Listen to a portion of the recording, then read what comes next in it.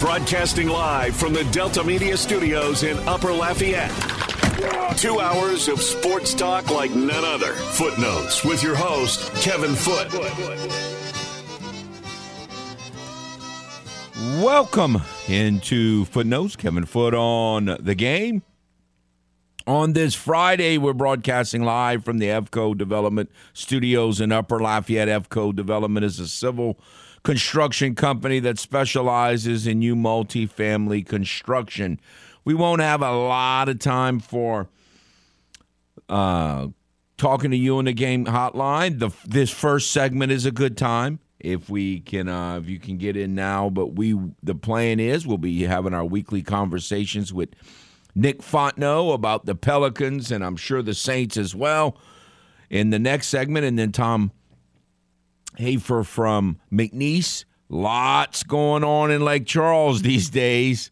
So we'll be enjoy talking to him. And then UL men's basketball coach, the man of the hour week in this area, Bob Marlin, at about 10 o'clock, right at the top of the hour. And then after that, the final couple segments, the rest of the 10 o'clock hour will be open for phone lines if you would, if we can, if you would like to get in and discuss anything. Want to congratulate New Iberia. They made it to the state finals for the first time in school history, which is amazing to me. Obviously, they've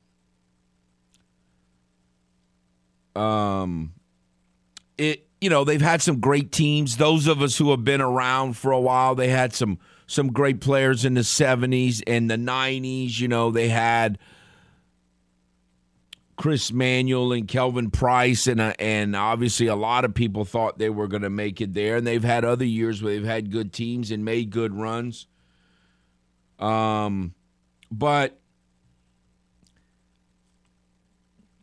they never made it to the finals till now. And they just, their team is not that different than like STM in that they win with defense. And if they get, it's hard in today's era to score 47 points and beat a really good team.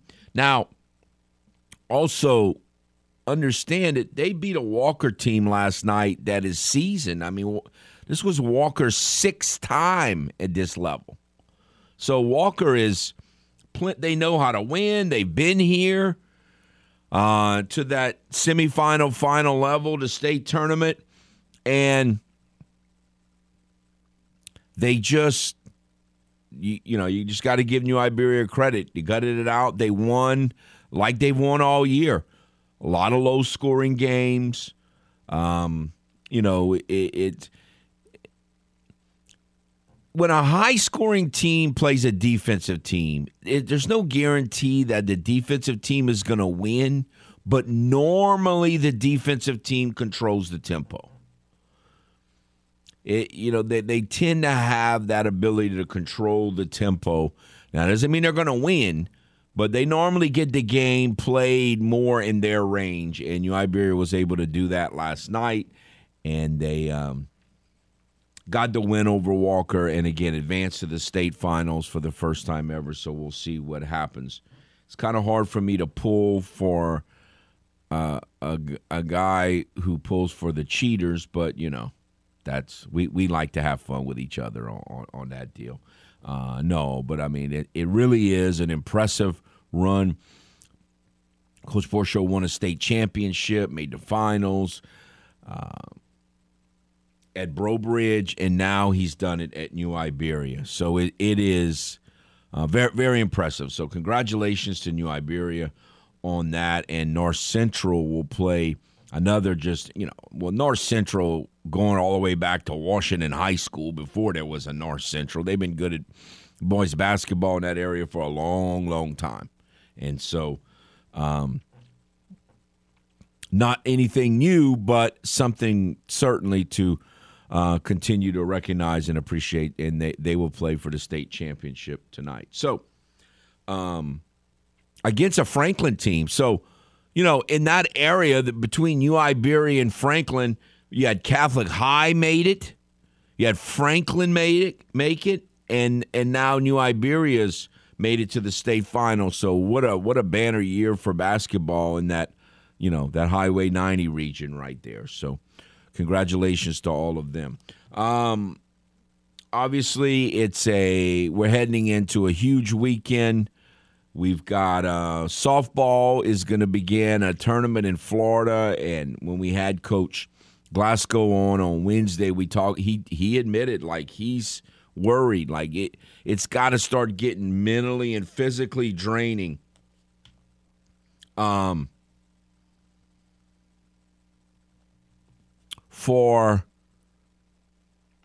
the players, and he's very concerned. And so we'll see how they do. They play Rutgers today. Now, Rutgers is a team that doesn't play the kind of schedule that Florida does or the Cajuns do. But they are I think their record was 16-4 or something. It's good. They're a good team, but I don't know that they're used to playing. South Al, 2 of their losses are to South Al, who's a good team, but the Cajuns should beat them. And one of the things that has come up this week that Coach Glasgow reminded us of is, other than maybe Michigan, and I don't even count Michigan as a bad loss. I'm sorry. I'm just not going to do that. I know they should have won the game, but still not a bad loss. The Cajuns don't have any bad losses this year, so we'll see how long they can continue that. And so that's something to keep an eye on. Baseball play opens a 3-game series with High Point, and then obviously all of that leads up until Sunday evening. I don't know. When are we going to find out? 5:20, 5, whatever. Somewhere in that range where the Cajuns are going to be going. With that, it's Selection Sunday. So with that said, did anything, Dawson, happen last night, good or bad, for the Cajuns? Not much. So again, it's kind of because the reason not much has happened at this point is because you get that kind of reset. All the tournaments that ended last week, a lot of them ended either Sunday or Monday or Tuesday, and so now we have these tournaments progressing now. All the teams we need to lose pretty much didn't do us any favors last night. So everybody in those 5 conferences that I laid out for us yesterday have still stayed in it. The conference I've kind of honed in on is the Ivy League, because Yale is the favorites there, and they're the ones that we could potentially jump. And the good news there is Yale lost 4 conference games, and there's only 4 teams that make the Ivy League tournament. And 2 of those 3 teams. 4? Yeah, well, the Ivy that. League. Remember, the Ivy League didn't have a conference tournament forever. They were the last conference to kind of go to that. So they only let 4 teams in. And 2 of the 4 losses that they have are teams that are in that tournament. So there's a few teams that can definitely beat Yale. So that's the one that I'm kind of focused in on. Their semifinal game is Saturday at, I think, 10 a.m. And then I think their championship game would be Sunday if they get there. So that's the one I'm focused on. I do have some bad news for you, and I teased this at the end of RP3. I think Birmingham's pretty much off the table. Why? So I don't know if this is a fact or not. I've been trying to find out if it's, set in stone or if it's just a projected thing. But from the looks of it, Alabama is going to be a 1 seed, and they are going to get basically, I think what they do with the 1 seeds is basically give them their, they kind of put the closest regional to them. So Alabama is most likely going to be the team that plays in Birmingham, which is going to be the 1-16 matchup and the 8-9 matchup on either side. And the Cajuns are obviously not going to be a 1, a 16, an 8, or a 9. So I think it's very, very unlikely that they go to Birmingham, unfortunately. Man. Now, I did compile some. That is very upsetting. Yeah, it really it's a bit of a tough break. I did compile some projections of some of the matchups and locations that are out there right now. Being a 14 seed playing Gonzaga in Greensboro, I've seen a lot. A 14 seed playing Tennessee in Greensboro is what ESPN has them as. Maybe a 13 seed against Virginia in Albany, a 13 seed against Indiana in Albany, and then a 14 seed against Miami in Orlando. Those are some of the more popular ones that I've seen more than once. You don't want no part of playing Miami. Well, I think playing Miami, I don't know. Miami's got, then look, interesting thing is the Cajuns would be a little bit familiar. They have the Arkansas State transfer, Norchad Omier, a guy who was very good for Arkansas State, and he's actually one of Miami's best players this year. He's done very well since transferring to the ACC, so at least maybe you'd have some familiarity there. But, I mean, the thing is, anybody that you match up with as a 14 seed, that's a 3 seed, again, that's why I wanted to avoid that. You're going to So you're losing hope on the 13 seed thing? A little. I'm losing a little hope. I still think I think there's a good chance Yale doesn't win that Ivy League tournament. The other thing, though, is most of those other tournaments, like I mentioned, you have to have the top two teams both not win it because they're both all ahead of you in the net. And then in the A10, even if the third team that's in the net, St. Louis, wins it, there's still a chance that St. Louis is going to jump you. So it would take a few things that are a little bit unlikely happening. The MAC is another one because there's some teams in the MAC that could definitely beat Toledo or Kent State, but I'm losing a little hope. But I'm still, I'd say right now in my head it's closer to 50-50. Whereas early in the week I thought it was a very great chance that UL was going to be a 13th seed. Now I'm thinking more 50-50. Well, the Tennessee thing would be unbelievable that would be unbelievable if they played Tennessee again. Yeah, and the funny thing tournament. About that one that I'll say real quick, ESPN, now you'd usually think of ESPN and Joe Lunardi's bracketology as being like one of the most reliable, right? Well, they have been really not keeping up with it. Like right now, their bracket that's supposedly updated last night has Kennesaw State in the bracket 2 different times as a 15 and a 14 seed. So I don't know what's going on over there with their bracket stuff, but they're not quite keeping their brackets up to date. So that is the one that has them playing Tennessee, and maybe that's not as reliable as we would usually think ESPN to be. So you're telling me Jonesboro or Orlando? Greensboro. I mean Greensboro, yes, not Jonesboro. Greensboro, Albany's the other one that keeps coming up, which I know would not be your favorite choice. But well, I have some fond memories. The 2 times that I've gone to Cooperstown, I've flown into Albany. So at least I've been in that airport twice. Yeah, the other good news is I haven't seen any projections of like Sacramento and some of those West Coast areas. So I know you were talking about that earlier as potential. Yeah, we want no part of that. So. Plus, I got the great pleasure. We don't want to go too far off the beaten path here, but I've never been. I'm one of the few guys, not a Ric Flair guy, and so Stevie P was. He's always telling me, how great Ric Flair is, and so we land in the Albany airport, and Ric Flair's there, and he goes up to him and asks him for an autograph, and of course he said no. I said, I told you that guy's a clown show, Ric Flair. What a bozo that guy is. Always was. But anyway, never been a Ric Flair guy. So I got some good memories anyway in the Albany airport. But no, that is a fur piece from here, so we don't want that. The new SID for basketball, though, Tom, for the Cajuns, it's from that area, so he's hoping that it's Albany. But he's one of the few. He's in the minority. Yeah. It is interesting the way that they do it. And again, the Cajuns are not going to get any regional, like I said, those top seeds, yeah, they're going to probably try to place them regionally. You're going to have Alabama's probably going to go to Birmingham and things like that. Now, I guess if Alabama falls off the 1 line, I just don't see that happening, though. They've obviously they've had a ton of off-the-court issues, but they've been one of the more consistent, hotter teams. I think they're probably locked in. But if they somehow fall to the 2 line, then I think Birmingham maybe opens back up because I'm pretty sure it's just based on who the 1 seed is that controls that kind of regional location for the top seed in each region. All right, we'll take a timeout and be back. This is Footnotes on the Game. 103.7 Lafayette and 104.1 Lake Charles, Southwest Louisiana's sports station. Your home for the LSU Tigers and Houston Astros. Tune in every weekday at 8:15 a.m. and 3:15 p.m. for the LSU Sports Update, presented by Tibbs Trailers here on the Game. 103.7 Lafayette and 104.1 Lake Charles, Southwest Louisiana's sports station.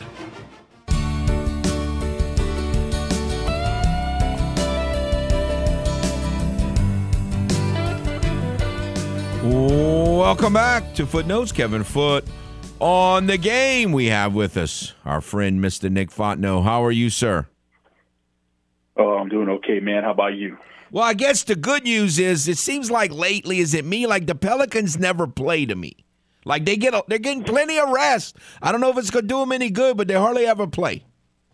Well, I was actually thinking about kind of a similar thread of thought here, is that when we talk, the game before we talk, they win. Now, they lose all the rest of the game. But right before we talk, they win. So maybe we need to talk more often. Yeah. Well, look, whatever it takes. If we need to do this twice a week to get the Pels a few more wins, I'm all for it. Yeah. But seriously, it's the schedule, like the injury situation is not helping. But the schedule here coming up, it's doable if they could just find a way to stay healthy and win. Yeah, they really have to string together like a streak of wins. Like we can't have this lose 2, win 1, lose 4, win 1 type of trend that they've been going through. Like they gotta get a streak together. They gotta feel like they can piece together some of these wins. Because I remember last week we were talking about them going 6-2 and then they lost the first 2. So now we're like, well, now we're looking at the schedule coming up, and I'm like, okay, 6-2 again. Like I'll keep giving them the benefit of the doubt, thinking that eventually they'll get it going and start getting a streak of these wins together. But I, as far as the schedule, I like the days off because the back-to-backs are not very good for this team. So as much time off in between games as they can have actually works better for them because the injuries just seem to be piling up. No, I agree with Dare, but you know me, I kind of have a baseball mentality. I'm like Coach Deggs. Let's just play every day. These other games are too slow. But anyway, you of course you got to beat OKC at home, and you got to beat Portland at home because if you don't win those games, like what games are you going to win? I mean, so you got to win those games. But I tell you what, the Lakers are. I don't know what's going on with the Lakers, but they've been outperforming what we think they're going to do lately. I mean, Anthony Davis is a good player. He's a guy you can ride. We rode him in New Orleans all the way to the playoffs one year and rode him to that sweep of the Blazers in the playoffs. So, I mean, he's a really good player. So while they're missing LeBron, like, you got to understand, like, that team is not all about LeBron. Now, of course, he's a big part of the team, but they got better, and Anthony Davis is good. So Anthony Davis is one of those guys, like, when he's healthy and playing well, you can ride him to the playoffs and a good team, and he's just a very good player. And so I think a lot of people around here, especially Pelicans fans, we like to hate on Anthony Davis. I'm one of them. I don't really care for the guy, but he's a good player. It's undeniable. And so I think with LeBron out, he decided to put it on his shoulders. We saw earlier in the season when LeBron was out, he did the same thing. So if Anthony Davis is healthy, I think the Lakers are going to be just fine. Well, but I mean, we keep talking, and he has missed a lot of games. He's talking about how soft he is, but that cat has had some 18 and 20 rebound games lately with bloody noses. Yeah, no doubt. I mean, none of these games are gimmies that the Pelicans have coming up, but I mentioned it last week. It's the same thing. You're looking at the schedule. You're seeing OKC, Portland, trying to get to those games against the Rockets, which they absolutely have to win. They can't slip up there. So all of these games are winnable. It's just putting it together. They put it together the other night against Dallas, and CJ kind of took that game over and did his thing. B.I. got hurt, and so you kind of had to fill the role there with B.I. out, and we don't really know how long he's going to be out. He might not miss any time, according to some reports. Or, with the way the Pelicans' injuries go, he might miss a lot of time. So we don't know there. But, yeah, it's just for me, it's being very inconsistent. And like I said, like right before we talk, I feel like I'm coming off of a win, so I feel good, and I forget about how bad I felt whenever they lost to the Kings and how bad I felt when they lost to the Warriors. Like those bad feelings from those losses don't just go away because they put it together and won the Mavericks games. It's very inconsistent, and I feel like they're closer to those teams that are losing the games than they are to the ones that put it together for a one-off and beat the Mavericks. Well, the Warriors' loss was worse than the Kings' loss, don't you think?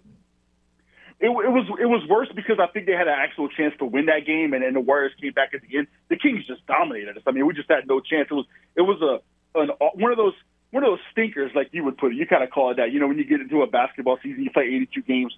Sometimes you're just going to have a stinker. That's what the Kings game was. Like they just did nothing right, and the Kings just dominated us.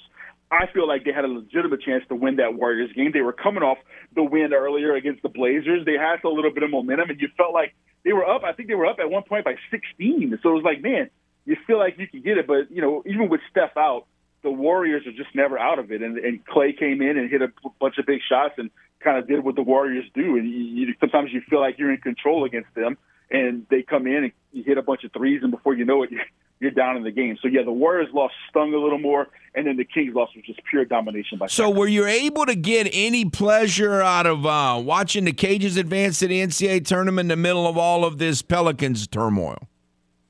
Of course. I mean, that's where I went to school, and I follow them from afar pretty much, and I cover them every now and then. But, man, Jordan Brown is special. And how about Jalen Dalcourt just kind of taking over that tournament? So, yeah, no, I definitely got some enjoyment out of that.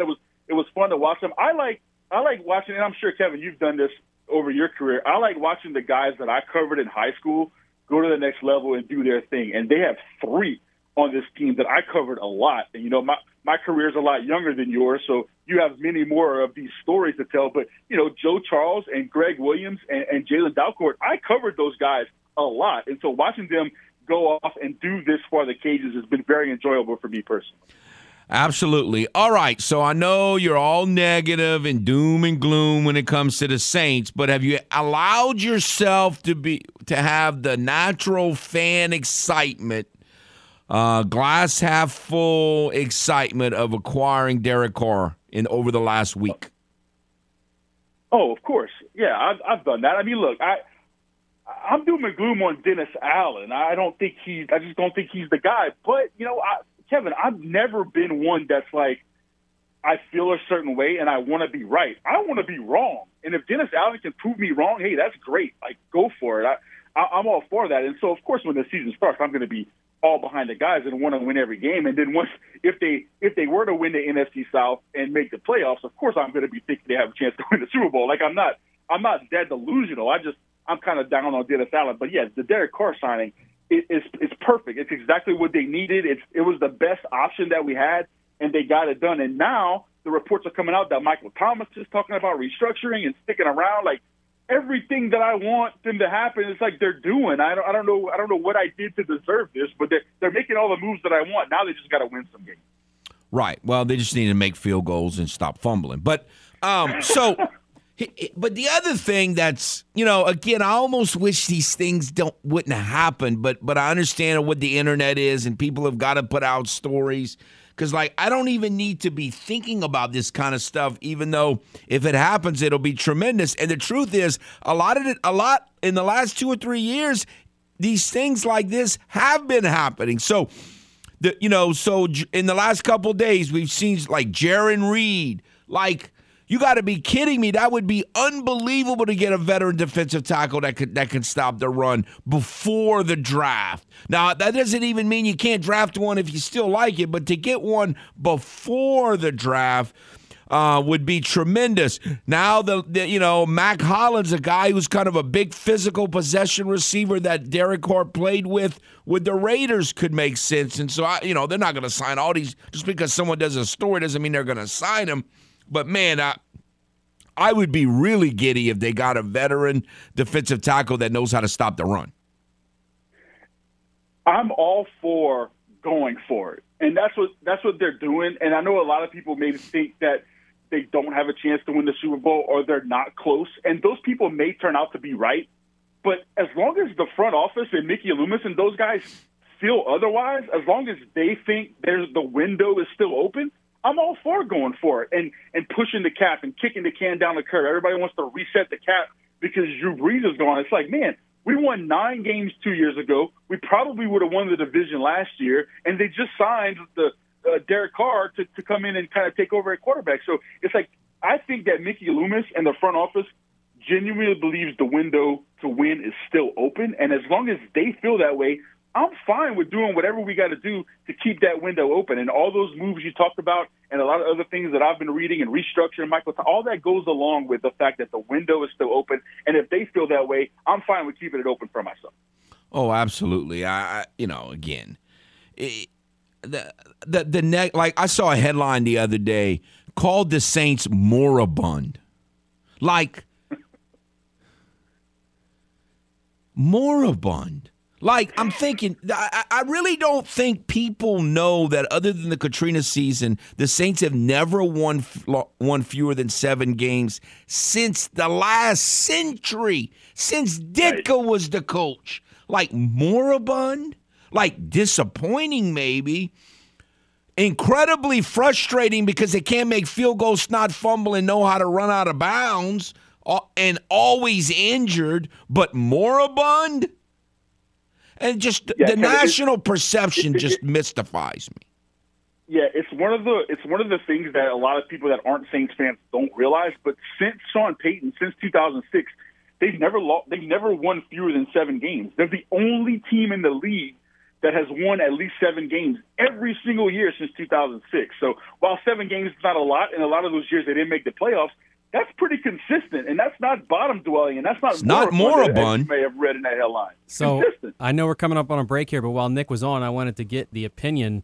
Diana Rossini is reporting that the Saints have offered Jameis a restructured deal to stay in New Orleans. Thoughts on that?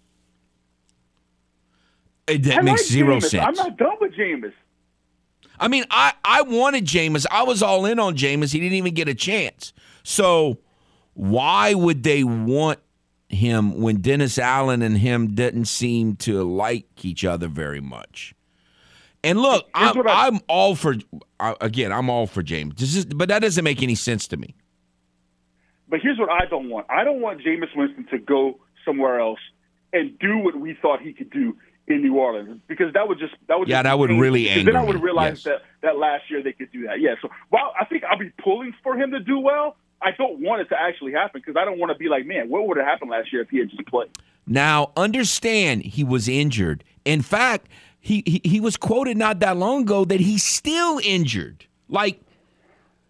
So perhaps the idea that we have that Dennis Allen hated him, it was more about his injury than we're giving credit for, if that really is true, that they're going to offer.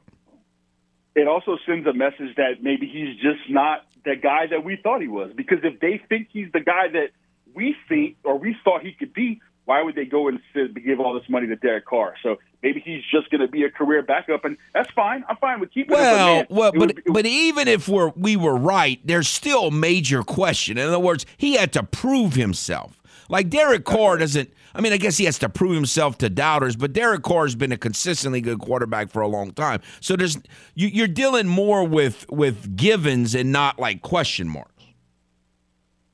I totally agree. Yeah, he still had to do it. I think we thought that he could do it. That's what I was saying. I'm not saying he was going to do it. He still had to do it. I just thought the potential to be better was there with Jameis, not with Andy Dalton. But that's all in the past. With Derek Carr's team now, and we'll just move forward. All right, sir. Well, hang in there. Hopefully you get some wins between now and next week. All right, Foot. Thank you. This is Footnotes on the Game. 103.7 Lafayette and 104.1 Lake Charles, Southwest Louisiana's sports station. Your home for the LSU Tigers and Houston Astros. This is Footnotes, live from the EVCO Development Studios in Upper Lafayette on the Game. 103.7 Lafayette, 104.1 Lake Charles, Southwest Louisiana's sports station.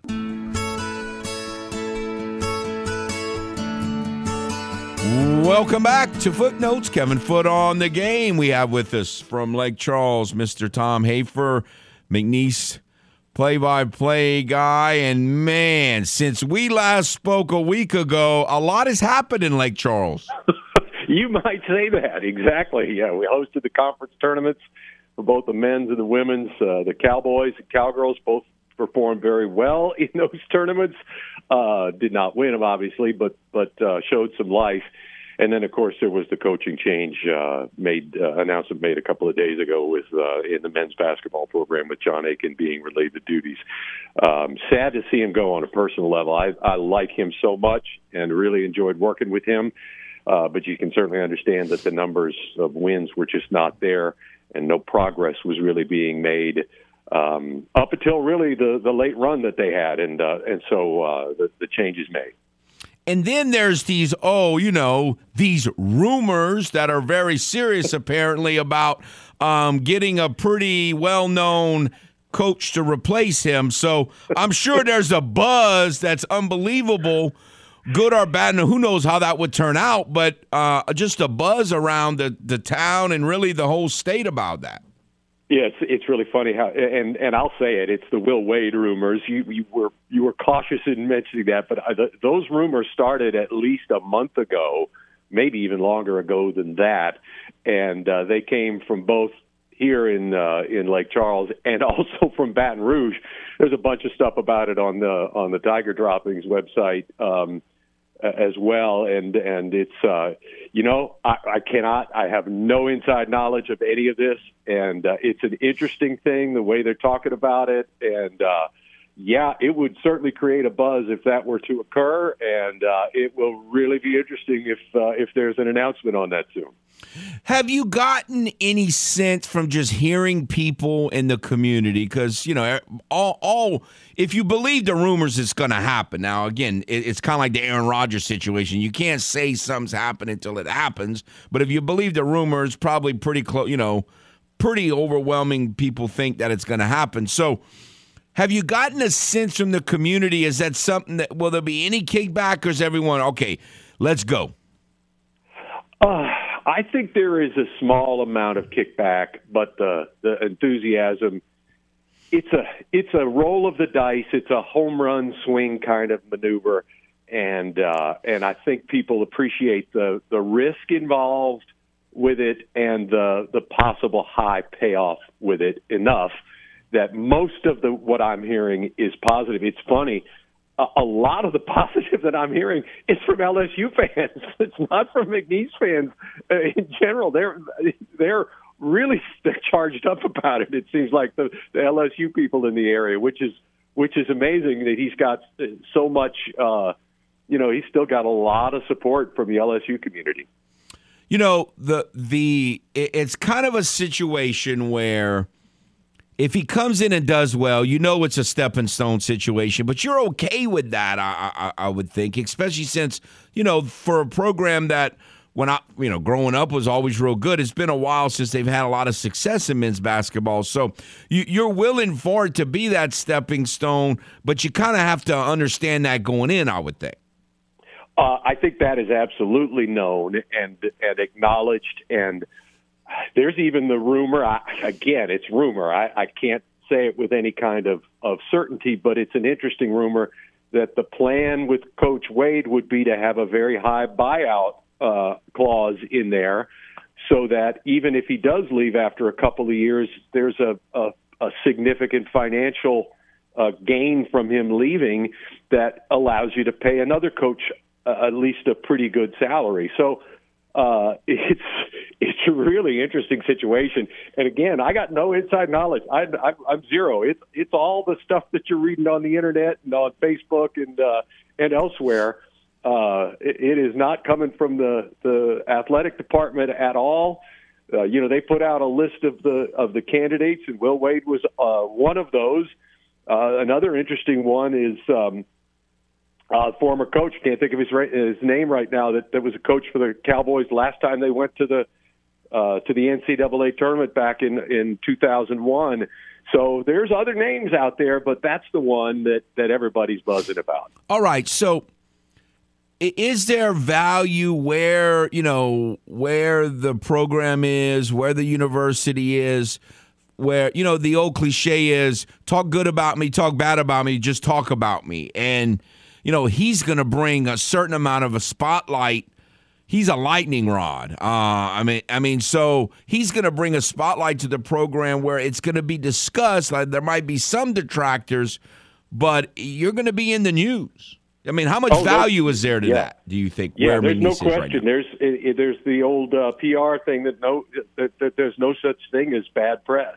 Just getting your name out there would be a positive in many ways. It's interesting. They've created buzz, whether it happens or not. They've created buzz. Absolutely. And, you have a nice new facility to recruit to, and we all know that the man can recruit. So, it doesn't take much of an imagination to see how this could work out. Yeah, it's an obvious, even if you were to leave after a successful year or two, you now have perhaps we already got the best attendance in the conference.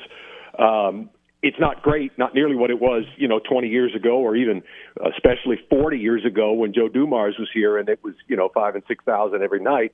But you've already got the best attendance in the conference. That could go way up. You got a nice building to recruit players to. It's over.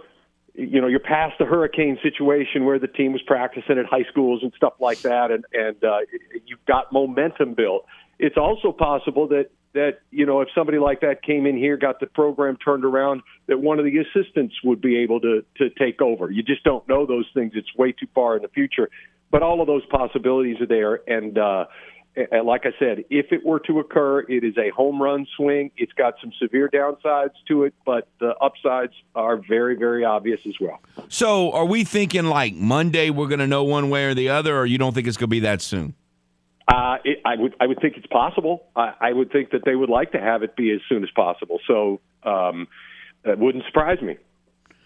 Man, the Cajuns play McNeese in softball and baseball on Wednesday, and I don't even know if we're going to have time to get to it. But I got to tell you, McNeese hit the ball. I covered the baseball game. McNeese hit the ball really hard early, but then after about the fifth inning, the Cajuns bullpen did fabulous. I mean, it was a good game for 3 or 4 innings, and it was still. I mean, they were a bloop and a blast away from tying it tonight, but the Cajuns bullpen did really well down the stretch.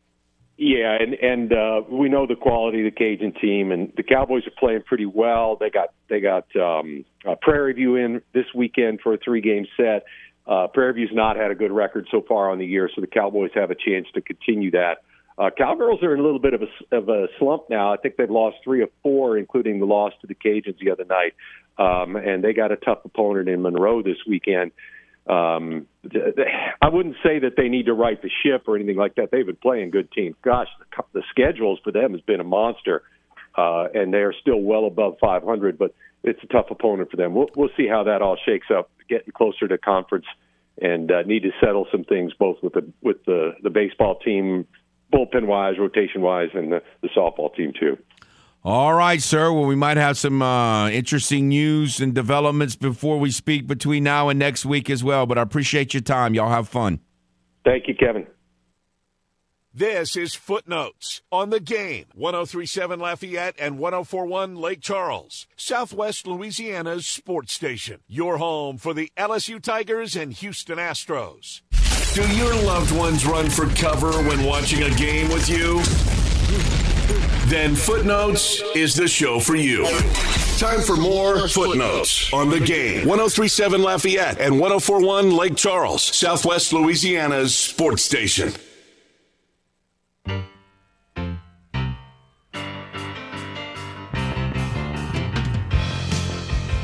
All righty, welcome back. I trying to wrap my mind around the Jameis Winston talk before we interview Tom, and so many of us, including myself, had this idea that Dennis Allen, for whatever reason, just was not a Jameis Winston guy. We knew he was hurt. We talked, how he walked like a 50-year-old man and he was playing with cracked ribs and all that kind of stuff, or vertebrae. But I think we all kind of had an idea that after about 2, 3, 4 weeks, whatever, after that he could have played if they wanted him to. Maybe that wasn't the case. It just would. What I'm saying is, it would really change the narrative in all of our, or most of our minds, about what was going on last year if Jameis stayed to be the backup quarterback, because it seemed like all of us had convinced ourselves, well, they did him wrong. I mean, I think he did him wrong. The Saints did him wrong. At least that was my perception. But maybe he was just really hurt and they just didn't communicate that well, which Dennis Allen's not a great communicator. We've already seen that. He's a terrible communicator. So I will agree with everything you said. I completely bought the narrative that the Saints and Jameis had some sort of fracture of their relationship and that they had kind of moved on. Yeah. And by the end of the season, they were playing it out, and he was going to, be released as soon as possible, and everything would be gone and done with that. But there's a couple of ways to look at it. I will say this: them offering him a contract doesn't mean he's going to take it. So maybe, right. Oh yeah, definitely. What could be the case is that they have kind of shifted their thinking to him as now being a backup quarterback, and I would be kind of shocked, honestly, if that's what Jameis's mindset is for the rest of his career. So maybe he had some sort of realization that he doesn't think he's the guy. I just don't think he's built that way. The other thing is maybe there was some sort of fracture in the relationship, and maybe it got repaired over the offseason for one reason or another, and they kind of worked things out. And then the last thing would be, again, maybe this injury was something. Now, again, I just don't understand why they wouldn't have sat him down, put him in street clothes, signed another quarterback off the street to be the backup for the year, and said, go get healthy, we'll reevaluate things. Now, that just seems, if the injury was that big of an issue, that seems like what they would do. Why would you want a guy who's maybe healthy enough to be dressed but not healthy enough for you to trust as a starting quarterback? Why would you even want him as the backup? So I struggle with that one. So it could be any of those things or maybe something that we're not even thinking of. That's part of the disadvantages of us not being in the locker room and knowing what's going on. But it is strange. I'll tell you that, though. I am, I've heard, me, I'm not a rookie quarterback guy. So I even heard people say that the Saints still need to pick a quarterback even after they sign Derek Carr. To me, that's terrible. Like, if you're going to do that, then that guy needs to be your third-string quarterback. Because let's say, so I'm glad to hear, and I didn't think they were really going to do that, but let's say Derek Carr comes and he plays well and the team, and they decide not to fumble this year. They decide to stay reasonably healthy for the first time in forever, it seems, and they decide to make field goals. And Will Lutz decides, this field goal kicking stuff is really not that difficult. I think I'll make them. If all those things happen, and let's say the Saints get off to another 5-2 start like they did 2 years ago, and then Derek Carr gets hurt, the worst thing you want is to put in a rookie quarterback. So I love the idea of having a veteran backup. I always have. And I like Jameis and kind of had the idea that the Saints had done him wrong. And if they really haven't done him wrong and they can work that out and he's the backup quarterback, that's even better for me. I really like this scenario. So I hope it works out that way. Now, again, like you said, doesn't mean he's going to take it. Yeah, so the only scenario I see Jameis taking that deal is if he has – now, of course, we talk about whether the free agency period, and technically I guess you can't be talking, but I think we all kind of know that you'll at least he'll have an idea of what his offers will be. His agent has an idea whether he can get a starting job, I would think. And now, I will say, with the number of teams that we've talked about that are in flux, I think there's certainly a decent chance that he finds a team that's willing to take a shot at him as the starting quarterback. Maybe it's one of these teams who plans to draft a guy. Maybe it's one of these teams like Carolina, let's say, that's kind of in a, well, we could take a quarterback or we could go the veteran quarterback route. Indianapolis. There's a bunch of options. So the Raiders. Raiders are probably going to pick a rookie quarterback. So that's why, if none of those, if he doesn't get the sense that any of those are going to be an option, then sure, maybe he comes back, because I think he'd probably prefer to be a backup here than a backup elsewhere. So if this is his best chance, if, again, the relationship's okay, which them offering him a contract makes it sound like it is, but I would imagine that somebody, out of all these teams we've talked about that still have question marks, somebody would give him a shot. But then again, maybe not. Maybe these teams are comfortable rolling out rookie quarterbacks or, some of the other veterans like Baker Mayfield and others over Jameis. Baker Mayfield. Well, the thing is, I think Jameis gets along very well with his teammates. I just think most of our perception is that this was a Dennis Allen opinion thing. This is really kind of, I think it's surprising to a lot of people. And again, I think pleasant surprise. I agree that he was somewhat of a project in that he was injured and, probably his confidence was injured too after that wacky season he had in Tampa. And yet I was ready to go because he's young and he had the ability to throw the ball down the field. And no, this is I hope it happens now. Because like we said, because they're negotiating doesn't mean it's going to happen. But I really, really hope this happens on a lot of different fronts. And I love the idea of having a veteran backup. I want no part of a young, inexperienced, even if they've been in the league for a year or two. I don't want an inexperienced backup. Not a big fan of that at all. Yeah, I'm okay with the idea of if you're going to draft a quarterback, for me, it's a late-round flyer guy that maybe he somehow comes in and just kind of shocks you and ends up being a great player down the road, but you're not giving up enough. I agree, especially with the way this team's in a pretty small all-in window. You need to use your draft picks to make your team better. I'd rather pick a guy like Rashid in the 6th or 7th round than some quarterback who's going to hold a clipboard and be useless. I'm not drafting quarterbacks. 1 hour down, another hour to come. Coach Bob Marlin on the other side. Take care. Broadcasting live from the Delta Media Studios in Upper Lafayette. 2 hours of sports talk like none other. Footnotes with your host, Kevin Foote. Welcome back to Footnotes. Kevin Foote on the game. Before we get going with this hour, we're going to go right to it. We have with us UL men's basketball coach, and I'm hoping he's having a great week of enjoying a great accomplishment. Coach Bob Moreland, how are you, sir? Doing great, Kevin. Just busy doing a lot of these for sure. All right. So, you know, for years, the tournament that the program was involved in wasn't always this early, but I'm really starting to like the idea of having the early tournament because, one, if you win, you get to celebrate it all week, and if you get a player nicked up like you got with Greg, then he's got a chance to get healthy before you play again. So I've kind of, at first I was skeptical. I really like the early tournament now.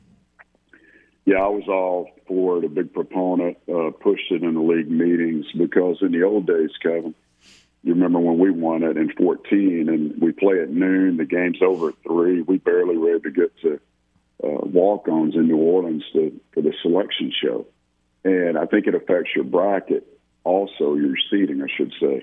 If you finish the tournament early, and I think the Big South used to do this all the time, and Winthrop would win every year, and they'd be done on Monday or Tuesday, and they're getting their name on the ticker every day, right? Every publication, every program. So you get an extra week of publicity for your team and your league too.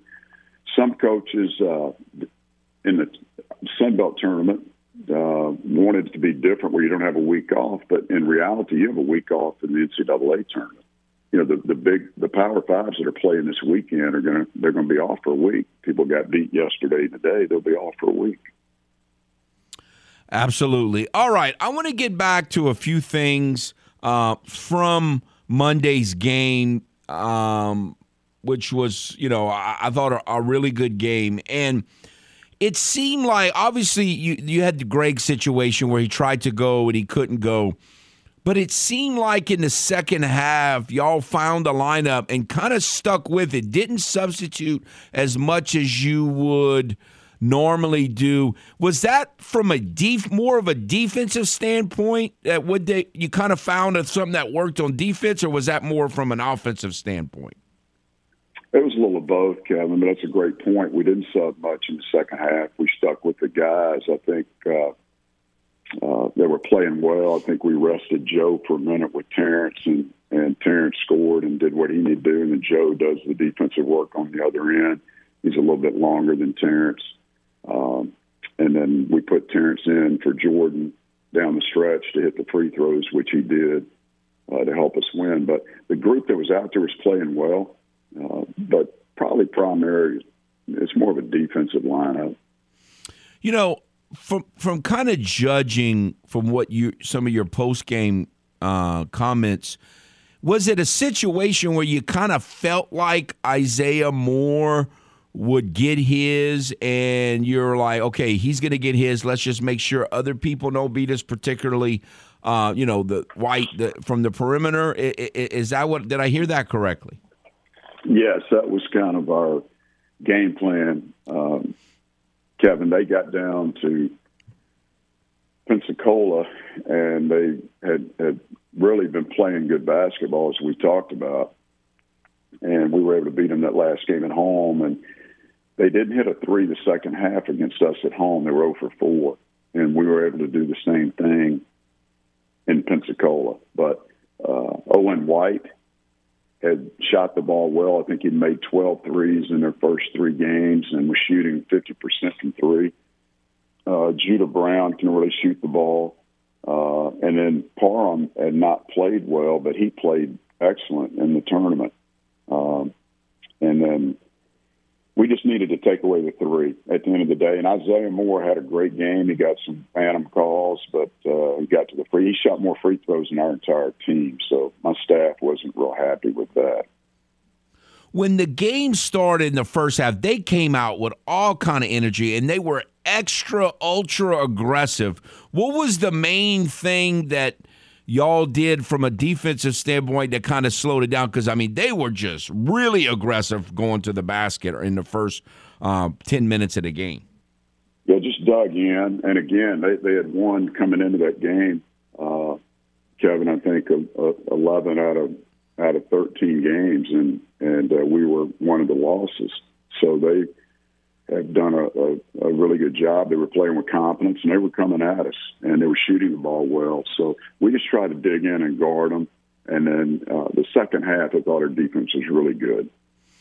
They don't get a field goal the last 6 minutes of the game. All the points are from the free throw line. Yeah, it was really good. Now, one of the things that I liked, and Coach Riley kind of mentioned this, verified this from his perspective in the post-game presser, is that they kind of faded because I never thought, like, one of the advantages of being a higher seed is that theoretically you're going to be a little fresher. Man, I don't know that Texas. I don't know that worked against Texas State. I mean, I don't know that they ever got tired, and yet finally it looked like in the last 5 minutes or so, having to play the extra games kind of hurt South Al. Well, we did it last year, Kevin, and as an 8 seed, got the championship game, and to play 4 games in 5 days is difficult, and that's the beauty of the double bye, and that's when we play the regular season. Absolutely. Now, there's also people that kind of been arguing on the women's side and the men's side, and we had several discussions during the weekend in Pensacola, like it's not enough of an advantage because in that first game, the other team just got to play in the arena and you didn't. How do you kind of weigh in on all that? You can spin it any way you want, but we talked earlier about having time off. I mean, do you want to play more games, or do you want to have some time off to rest and to heal, as you mentioned with Greg? So I think to be on the court and win a game and have a day off is an advantage to some degree. And it can go either way, Kevin. I mean, I'm fine with what we have. I think the conference did a great job, and Pensacola did a great job hosting this tournament, putting it on, because it's difficult when you have the women and the men at the same venue, and there's not time to get in and practice. So do you foresee next year it's going to be the same as this, the format-wise? I would assume it would stay the same. Right. All right, so I was hoping for Birmingham. Dawson tells me Birmingham is not going to happen because of the way the seeds are going to work, unless Alabama somehow doesn't get a number 1 seed. But I don't think anybody thinks that's going to happen. So do you have a gut feeling of where you're going? Do not. We heard Birmingham. We'd heard Greensboro and Orlando, Florida. But I would think Orlando or Greensboro are probably more likely.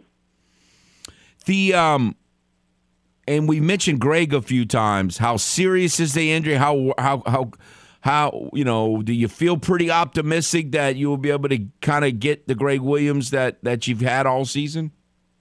Yeah, well, for sure. And had a great talk with him yesterday at the individual workouts, and he did some light shooting, but he got stepped on, Kevin, at the end of the Texas State game, and he just couldn't go. He couldn't push off. It had swollen. He couldn't push off on the championship game, and played the first half, and I don't even think he took a shot. No, he didn't. And so in the second half, we went with Jalen, and Jalen in our minds been a starter the whole time. He's had his ups and downs, but he's a talented kid and he's a gamer. And we rode him in the second half and didn't sub a lot, like you said, and he came through for us. So we hope to have Greg back. I feel confident we'll have him at practice either tomorrow or Monday. I think that Jalen did fabulous, and that was great. I really thought Terrence, in all the games that you played in Pensacola, was incredibly consistent. He started out this season on fire, and then towards the end, he was kind of up and down a little bit in terms of his production. But I thought he was incredibly consistent in everything he did in Pensacola. Yeah, he was really solid. Terrence has done a good job for us all year. And you can depend on him. You know what he's going to do. He's going to take good shots. I'll bet you out of our 33 games that that Terrence probably had 3 games where he was off and just didn't score, didn't do the things he normally does. But he's had a great year. So, I mean, obviously you could just tell how excited y'all were. You know, it's one thing to – and I vividly remember interviewing Jalen a year ago and him right after the game talking like, we talked about it, we're going to be back next year. It's one thing to say that, but y'all, you know, made it happen. And so just how it had to be incredibly fulfilling for you. Yeah, it was. I was asked yesterday on a podcast, was it a relief or a thrill? Well, it's both. And obviously the thrill is the most important thing. But we embraced being the number 1 pick in the conference and the favorite all year long, from New Orleans media days, Sun Belt media days, all the way through the end, Kevin. And we continued to fight through some adversity. And just like Jalen said, you know, I remember the press conference. Greg was on one side, Jalen's on the other, and they said, we want to come back. And our group in the locker room said, you know, we're going to come back and win it next year. And to their credit and to our strength coach, Oliver Houston, he did a great job. And his message was defend the code. And he had that slapped all over the weight room every time we went in there in the spring and summer and fall. And our guys defended the code and did what they needed to do. All right, Coach. Well, we just wanted to congratulate you, and I know it's been. I'm sure you've had lots of fun, and I know, you know, you've been having to do a lot of interviews and all. But again, this is what you play for, and we look forward to a very exciting Selection Sunday. Thanks, Kevin. Yeah, it's been a thrill. It's been good for our community and our university and athletic department, and we'll get some national recognition here more in the coming week, and we're looking forward to the competition and seeing where we land. Thank you, Coach. Thank you. This is Footnotes on the Game. 103.7 Lafayette and 104.1 Lake Charles, Southwest Louisiana's sports station. Your home for the LSU Tigers and Houston Astros. You know the routine. Eat, drink, sleep, and sports. All day, every day. You're listening to The Game. 103.7 Lafayette and 104.1 Lake Charles, Southwest Louisiana's sports station.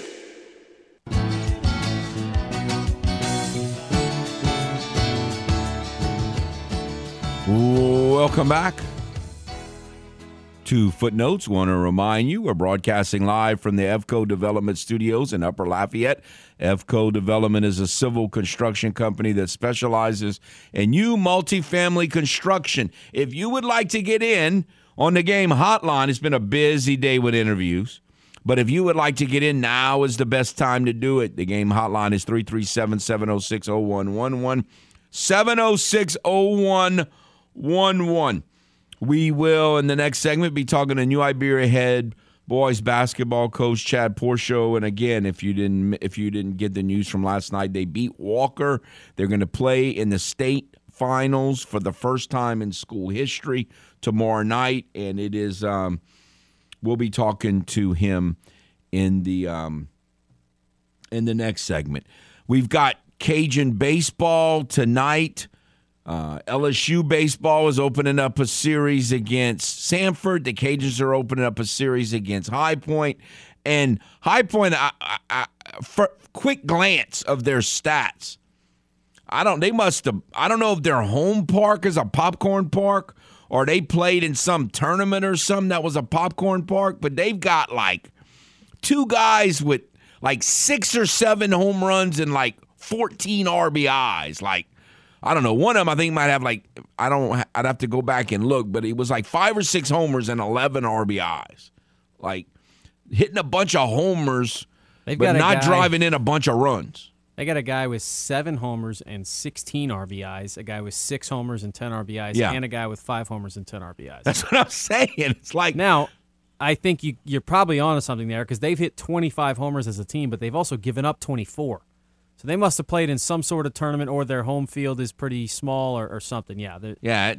When I saw those numbers, I'm like, man, look at this. Now, either way, Teague Moore Field's going to be a culture shock to them because, it's not, you gotta crush it to get it out of there. There's not a lot of cheap home runs at the team. Right, and so that's, just for the comparison, the Cajuns have hit 7 and given up 11. So 18 combined homers in Cajun games against 49 combined homers in High Point games. It's unbelievable. And, they're picked to finish third in the Big South, which is a good baseball league. I mean, we just got finished playing Campbell, who was picked first. And so, you saw how good Campbell was. I mean, you never know when you're looking at statistics, but Campbell had played a fairly competitive schedule, and their numbers were really good. So I was pretty convinced that the Cajuns were in for, their pitching staff was in for it against Campbell. It was going to be tough. But, how the difference between first and third in the conference, we're about to find out. Yeah, and a 6.09 team ERA for High Point. So the entire Big South can swing it, and they don't focus too much on pitching, I guess. But, yeah, they've struggled on the mound for sure. Now, opponents, they're averaging over 7 runs a game to this point, so they have certainly been able to score. And kind of, as we mentioned, I mean, they're off to a start that's 5-7, but they went to Alabama for 3 games, and they didn't get blown out in any of the 3, who's a top 25 team, and they lost 9-4, 10-6, and 4-2. So it's not like they were one pitch away from winning those games, but they also didn't get beat the way LSU's been beating teams. So. Right. And they played one other good team, if I remember correctly, looking at their schedule. It hasn't been like a UL softball schedule, but they've played some good competition. They played App State in a midweek game and lost 16-7. Yeah, that's true. I did see that. Again, and clearly they don't have a ton of high-level arms, so hopefully the Cajun offense can kind of still keep things going here. But, it'd be interesting to see. Again, it's at least another good test, which I think that's what you need is more tests for the arms. We kind of feel good about the Cajun lineup, so we continue to test the arms against pretty good batting, and I think that's what you need to see heading into conference play. But I think the thing, we kind of had an idea of what the lineup was going to look like. But other than Kyle at short and Carson in center and Julian behind the plate, everything else, like even Heath Hood has moved from right to left. I mean, he's still in the lineup. He's been your leading hitter all year long. But even Heath Hood has moved from right to left. Yeah, and you want to talk about things that sneak up on you, and I mentioned this with LSU's schedule last week, but it's the same with the Cajuns. I mean, conference plays, they start a conference play a week from today. I mean, like at the Teague, they'll be playing Arkansas State for a 3-game set. So I don't know why, and this has happened in college baseball for me over the past few years. I guess the conference schedule has been lengthened a little bit, but like now, I mean, you look up, I'm not even ready, and I guess part of it's how good the Cajun basketball team is. We've been focusing a lot of energy on that, but like, here we go, conference play next week. The games start really counting, so you better be ready. And yeah, you'd certainly, I guess, like to have your lineup more figured out by this point. I guess the good thing there is that a couple of guys that we weren't necessarily expecting to play as well as they have, so have made it more difficult for Deggs to put a lineup together. But yeah, I mean, like, is Marshak, again, we keep saying he's going to come around. Do you think he runs out of time at some point? Deggs hasn't seemed to think so. But he loves him, and I got to tell you, he's done a good job at third base. Yeah, he has, and so you would think he would start hitting eventually, and he's hit some balls hard, and so I think he's going to have a pretty long leash because of what his potential is on the other side. High school sports kind of prepares me for what you're just talking about. Because, like, they're still in the basketball. Like, New Iberia played last night. They're playing again tomorrow. STM, season ended Wednesday. North Central plays tonight. They're already playing district games in high school. Like, district baseball and softball games are already being played. We don't even finish the basketball season yet. Sickening the way that happens, but it is what it is. So, yeah, no, it's and look, once LSU starts the SEC and the Cajuns start Sun Belt, I mean, there's a few teams in the Sun Belt that probably aren't like the top 8 to 10 teams in the Sun Belt, but pretty much every week you're going to get a challenge. And Not to say that you aren't going to have a great weekend and sweep a team, and LSU and the Cajuns, I'm sure, will both do that here and there, but and sweep them, impressively. I mean, but going in, you're going to think it's a challenge. So we'll see what happens. And Jackson is pitching again. He's in the rotation. His ERA is still 14, but he's had his last 2 outings were good, and so I don't know that his numbers are ever going to be real good this year. But if he pitches effectively, who cares what your ERA looks like? Yeah, and I mean, I guess, do we know any more about McGeehee, or are they just kind of playing this safe? Well, what Coach Degg said earlier in the week is he expected him to throw some, not in a game, just like a bullpen session or something. And he thinks he's close, so we'll see. So I do think now, look, Neza's still got a shot if he pitches well this weekend, but I do think if you get McGeehee back, then Neza's obviously the one on the chopping block as far as who's going to give up a rotation spot. But then again, does Coach Deggs, a guy who hasn't thrown since week 1 of the season, is he going to throw him in and start him in a conference game next week? I doubt that. I bet you he pitches in relief in his first outing, and then if he pitches well 1 or 2 outings, then he might start the following week or the week after that. So for now, I mean, Neza's in there, and Tommy Ray would maybe be the guy if Neza either struggles again or your boy Tommy Ray got the win wins. Look, I've never doubted the talent. I've just doubted the consistency. I'm just messing with you. Yeah, no, I know, but. But he is a guy, look, he's going to be important to the staff. I mean, he's going to be a factor, and he's going to pitch in big moments at times this season. So you need to have him be a little more consistent, and you've seen a little bit of that this year. He's had a little bit of the old Tommy Ray inconsistency concerns, but I think he's been mostly pretty much, controlling that. So we do have, like you said, one more weekend of baseball, not like real super focused. So we haven't talked about it a lot because, Samford is Samford and High Point is High Point. But, man, you're right. We're going to be at the NCAA tournament mindset next weekend, and the Cajuns and the Tigers will be starting conference play in baseball. And then softball is going to be starting it now. Conference play in softball is a little different for the Cajuns, but we'll see where they are mentally. Yeah, and LSU softball starts conference play tomorrow with a Saturday game against South Carolina. So they and the SEC in softball is about like the SEC in baseball, maybe not quite, but pretty close. I mean, so no, it'll be a very interesting challenge there. So going into another big weekend of baseball and softball, the Cajun softball starts today at noon against Rutgers, and then they play Florida, I guess, at 5. Is it really going to start at 5? Well, there's only 3 teams at this event, right? Or are there a couple more? No, Mercer's in it, too. Okay, Mercer's in it, too. So there might be, I guess there's probably a game at 2:30-ish, and then a game at, we'll probably see. Won't start at 5. Yeah, maybe 5:30, 6 o'clock. Wednesday night, I'm not a big jinx guy, so I say things in press boxes that make people mad. So, because I don't believe that has anything to do with it. But the Cajun softball team plays 7 innings, obviously. The men play 9. With about 2 innings to go, I said, man, if these last 2 half innings go really well, like the baseball game might finish before the softball game. And it ended up like 2 pitches behind.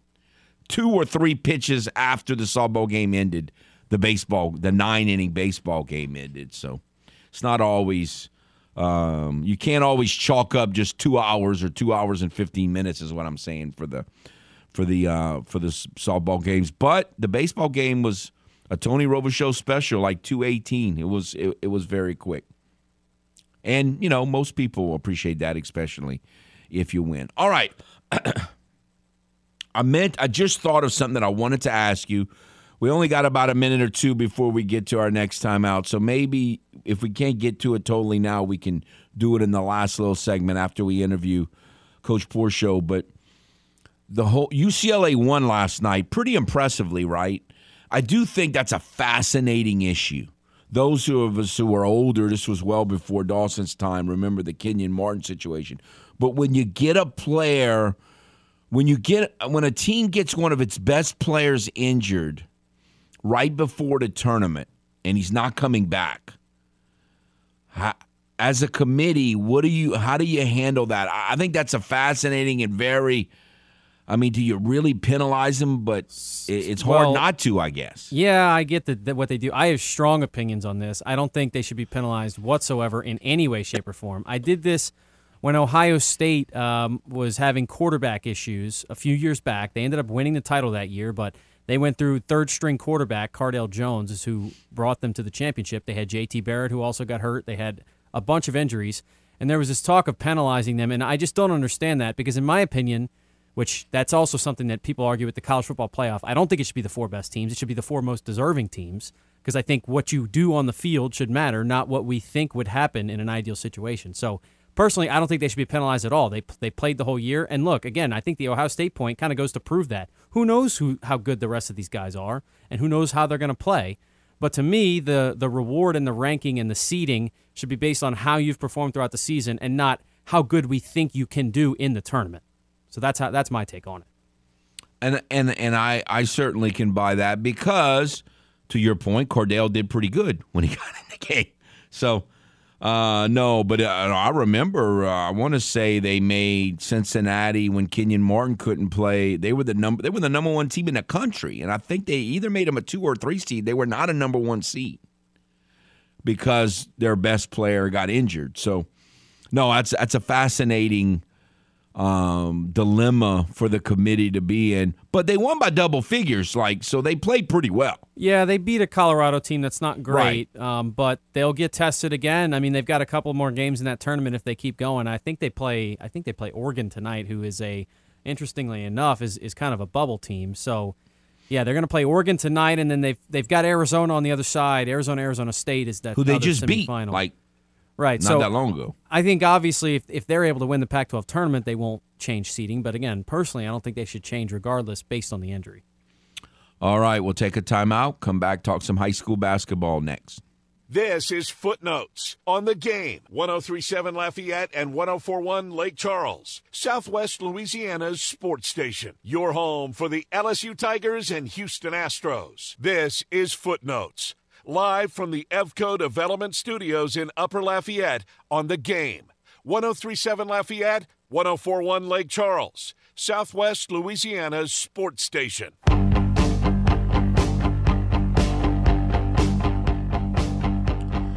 Welcome back to Footnotes. Kevin Foote on The Game. We have with us New Iberia head boys basketball coach Chad Porshow. How are you, sir? Doing all right. All right. This man has just led his Yellow Jackets to the state finals for the first time in school history. So I know you always hope to do that when a season starts, but you got to be feeling pretty special right now. Yeah, we said it last year. We felt like we had a bunch of pieces coming back of a team that was 1 point away from the top 28. The goal was to get here, and then once you get here, anything can happen. So it's pretty cool, though, for the goal to be that and then, actually live it, So we're enjoying it. I made the comment in the first hour that when a high-scoring team plays a defensive team, it's the high-scoring team wins sometimes, but it seemed like the defensive team always has a better chance of dictating pace. Have you kind of noticed that over the years? Yeah, I just feel like, especially in high school, you play in high school gyms and then you get in this big arena.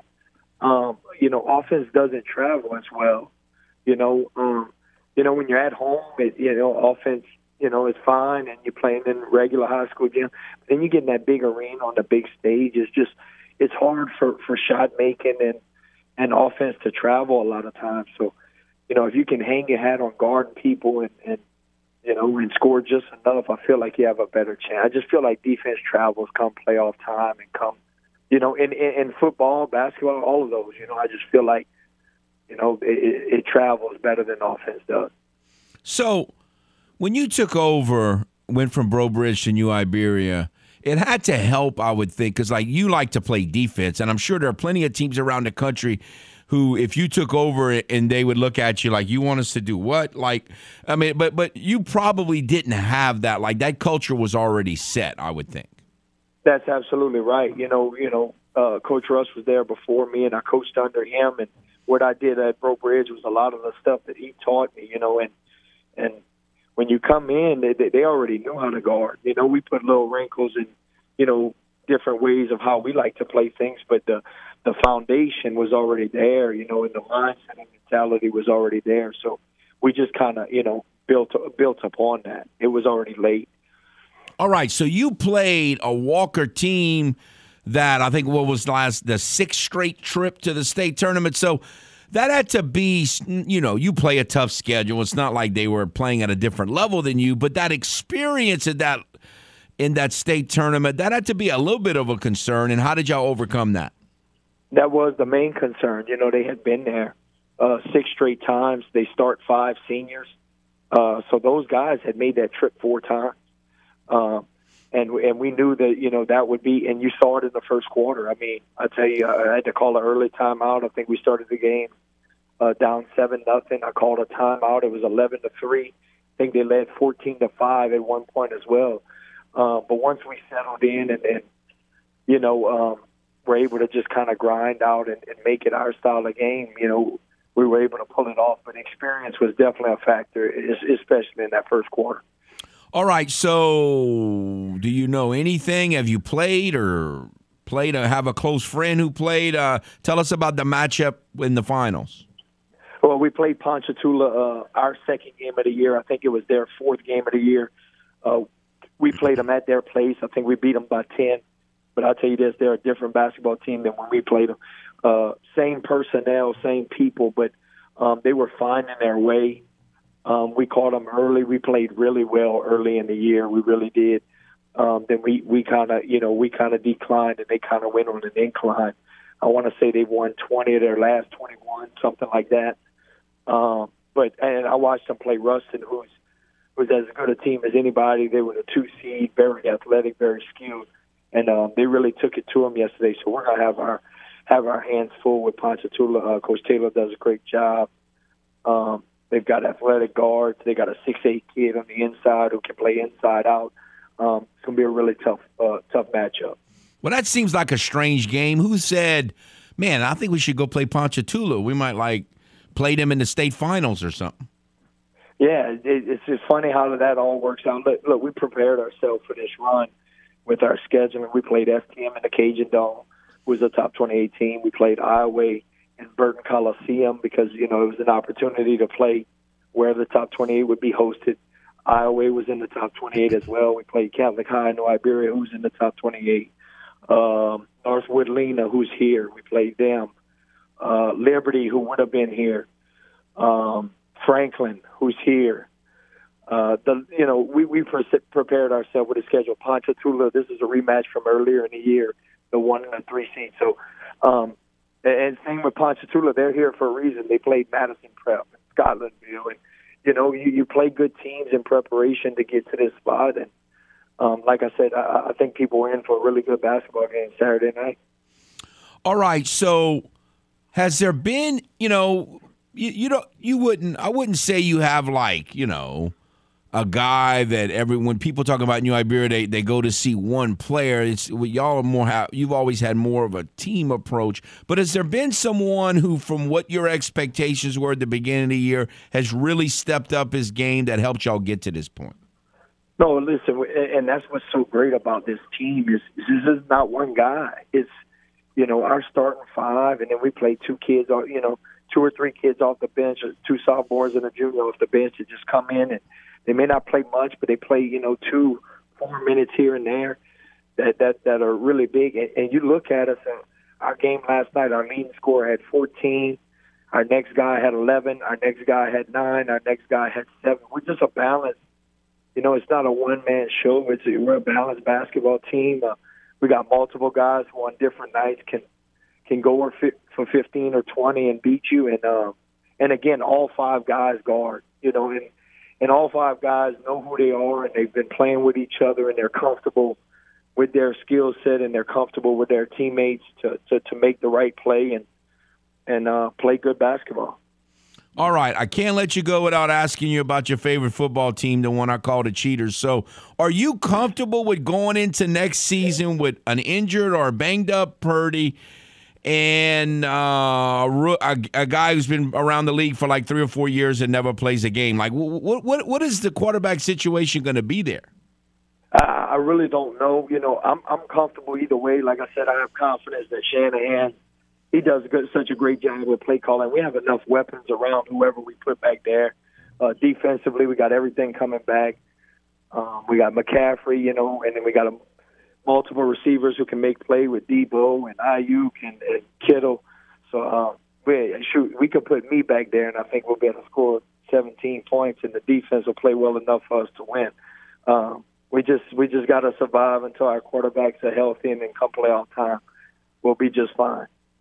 Well, I'll take that bet. I'll vote for you to play quarterback. I can turn around and hand it to McCaffrey. Sure, Debo, we could just snap it straight to him and let him run for a little while. I got you. All right, Coach. Well, congratulations and good luck tomorrow.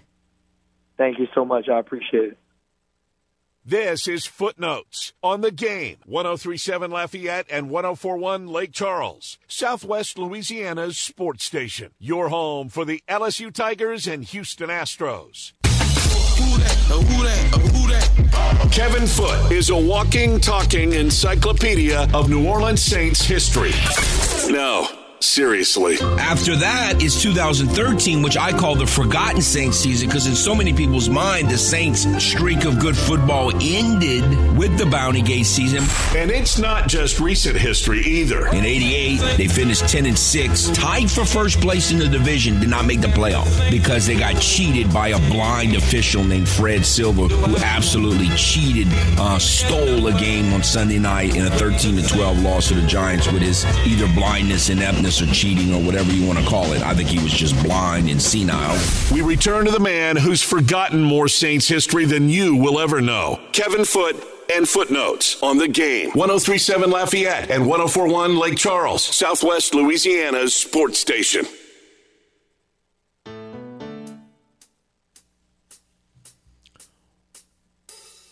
Welcome back to Footnotes. Man, it's been a busy Friday. That might be an all-time record for us, 4 interviews in one show. We don't do that a whole lot, but just lots going on. And obviously in Lake Charles, we got Tom interviewed, and we've been I wanted to get Coach Marlin, and obviously normally we talk to him on Tuesday, but they had a crazy triumphant night Monday, so we didn't want to do that. And so it was great to get him on, so it just kind of worked out. And then, we didn't know for sure if New Iberia would win or not, trying to get Chad a little earlier in the week. It didn't work out, but since they won, we got him, so it kind of just worked out that way. But again, lots going on, busy weekend, and man, Coach Marlin said Greensboro too. Seemed like a lot of people are saying that. I've never been to Greensboro. Well, I don't think I've ever been to Greensboro, no. I have not been there.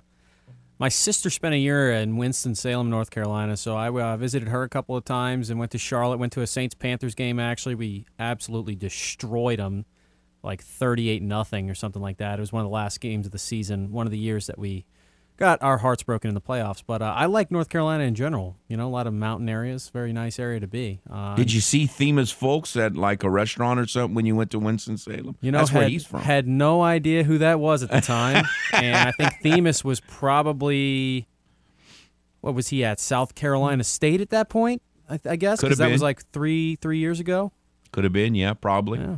Or maybe he might have still been, he's a redshirt sophomore. He might have still been a senior in high school. I don't know. Either way. No, but Winston-Salem was nice. So I'm sure Greensboro's got some nice things going for it.